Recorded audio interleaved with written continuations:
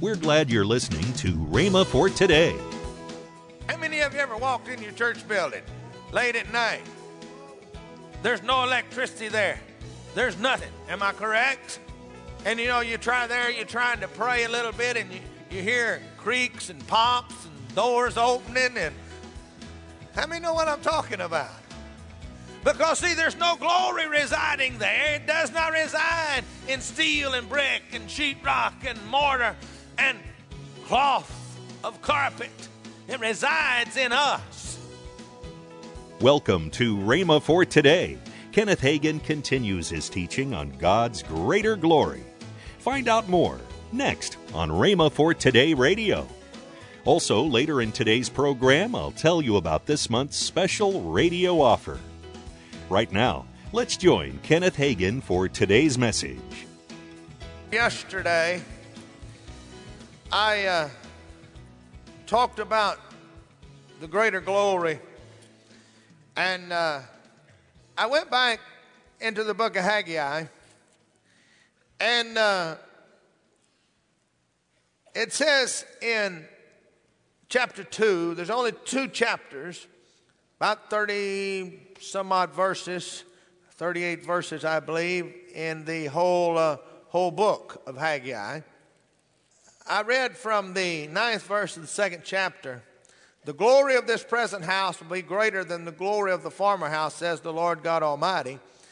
And in this place I will grant peace, declares the Lord God Almighty. Now, this prophet was a contemporary of Zechariah. And there's 5 messages in the book of Haggai. They had been back from captivity for 16 years. They had built their houses. They had built the walls of the city. But they had neglected to rebuild the temple of God. If you go to the first chapter, actually the whole book is divided into 5 messages. The first message here is a message of rebuke. The second message is a message of encouragement. And then the third message is of encouragement of the future glory of the temple. Then the fourth is the second message of rebuke. He rebukes them again. And then the fifth message is a message of encouragement again. But right here in this first chapter, he begins to talk to the people. And he says, in verse number 2, this is what the Lord Almighty says. These people say, the time is not yet come for the Lord's house to be built. Then the word of the Lord came through the prophet Haggai. Is it a time for you yourselves to be living in your paneled houses while this house, speaking of the house of God, remains in ruins? Now this is what the Lord Almighty says. Give careful thought to your ways. You have planted much, but you've harvested little. You eat, but never have enough. You drink, but never have your fill. You put on clothes, but they are worn. You earn wages only to put them in purses with holes in it. This is what the Lord Almighty says. Give careful thought to your ways. Go up to the mountain and bring down the timber and build a house so that I may take pleasure in it and be honored, says the Lord. You expected much, but you see it turned out to be little. What you brought home, I blew away. Why, declares the Lord Almighty? Because of my house, which remains a ruin, while each of you is busy with his own house. And then let's turn over to 2 Corinthians and read verses 7 and 8 of the 3rd division. Now, if the ministry that brought death, which was engraved in letters on stone, came with glory, so that the Israelites could not look steadfastly on the face of Moses because of its glory, fading though it was, will not the ministry of the Spirit even more glorious? And let's go and read it here in verse 9. If the ministry that condemns men is glorious, how much more glorious is the ministry that brings righteousness? For what was glorious has no glory now in comparison with the surpassing glory. And if what was fading away came with glory, how much greater is the glory that lasts? Now, we talked about yesterday the fact that we need the glory of God in a greater measure than ever before. We talked about a greater manifestation. We talked about the fact that these people did not rebuild the temple. And then we went into the fact that the temple now is us. This is the house that we need to take care of, and we're going to get to greater glory. And when we all come together like we are now, then we bring the glory of God into a building that was dedicated for that purpose. The glory does not reside in this building. If you want to be in one of the most eerie feeling places in all of your life, walk through your church auditorium at 3 o'clock in the morning and there's nobody but you walking through there. You do not feel the electricity that we feel now. I can walk, you can come and walk through this building by yourself. No, well, it'll be locked, but I could because I got a key. And it's an eerie feeling. I've been there. How many of you ever walked in your church building late at night? There's no electricity there. There's nothing. Am I correct? And you know, you try there, you're trying to pray a little bit, and you hear creaks and pops and doors opening. And how many know what I'm talking about? Because, see, there's no glory residing there. It does not reside in steel and brick and sheetrock and mortar and cloth of carpet. It resides in us. Now, I want to talk about keys to greater glory. If we ever need greater glory, we need it today. We must realize that there are certain things that we do to cause the glory of God to be manifest or not to be manifest. I want us to look into the Old Testament here for just a moment and see in the Old Testament there were only moments of the glory being manifested. It only happened at certain times because the Spirit did not dwell within the people.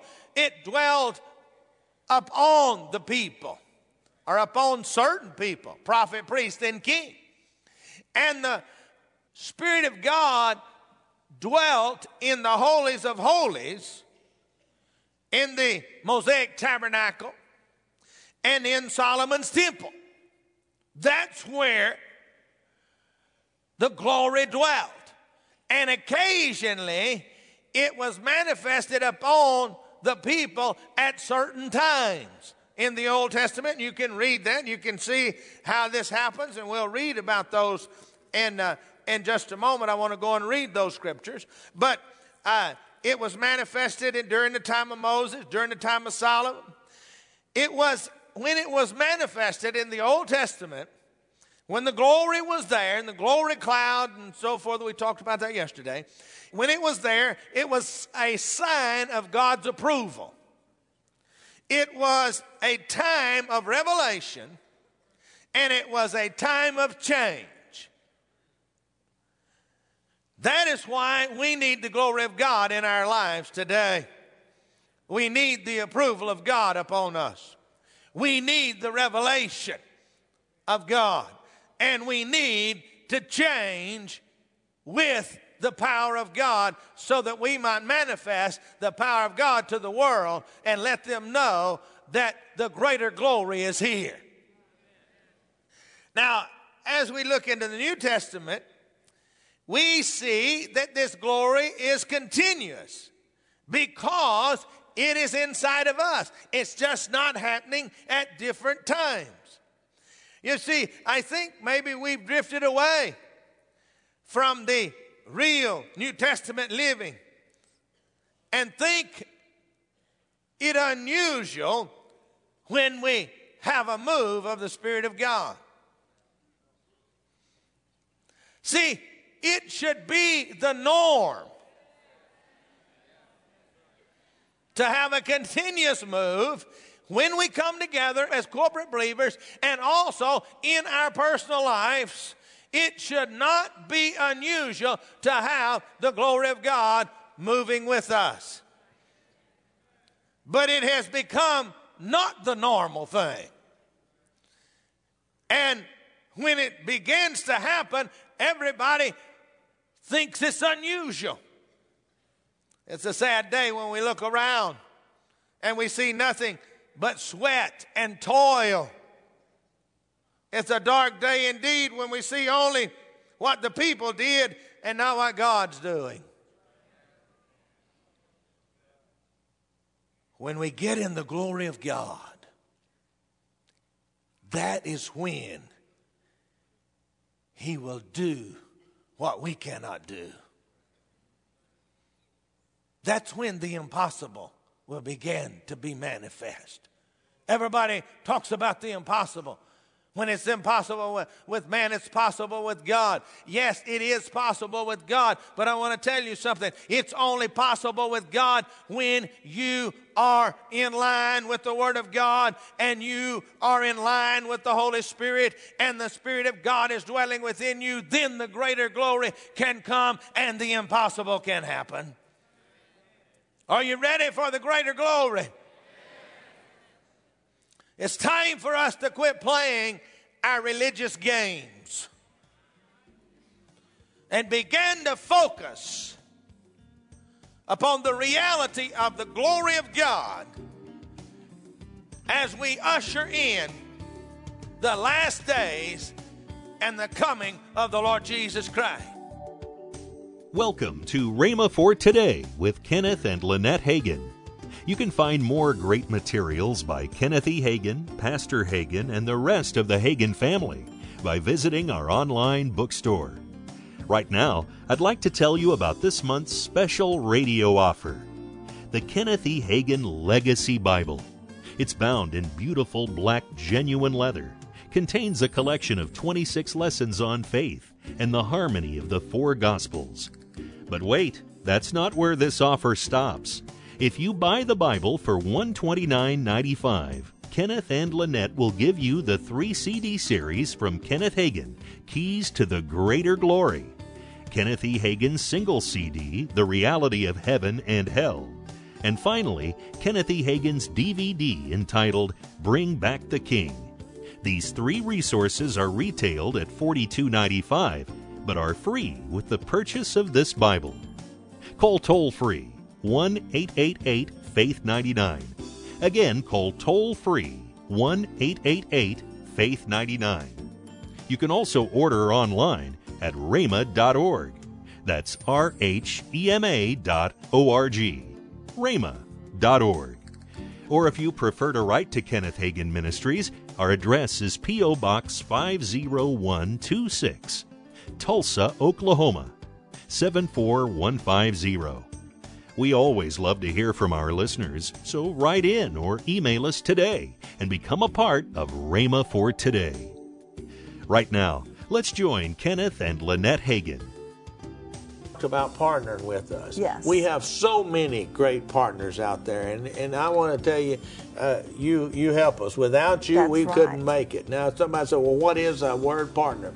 Well, that's somebody that prays for us regularly, and somebody that sends in at least once a month, whatever they can. That's right. In offering to help us to keep this telecast and help us keep Rhema going. And so that's what a Word Partner Club is. And if you would like to be a Word Partner Club member with us, well, you can go to rhema.org/WPC, and all the information's there and how to become a partner. And we really thank you. Tomorrow on Rhema for Today, we'll continue Kenneth Hagin's life-changing teaching. That's next time on Rhema for Today with Kenneth and Lynette Hagin.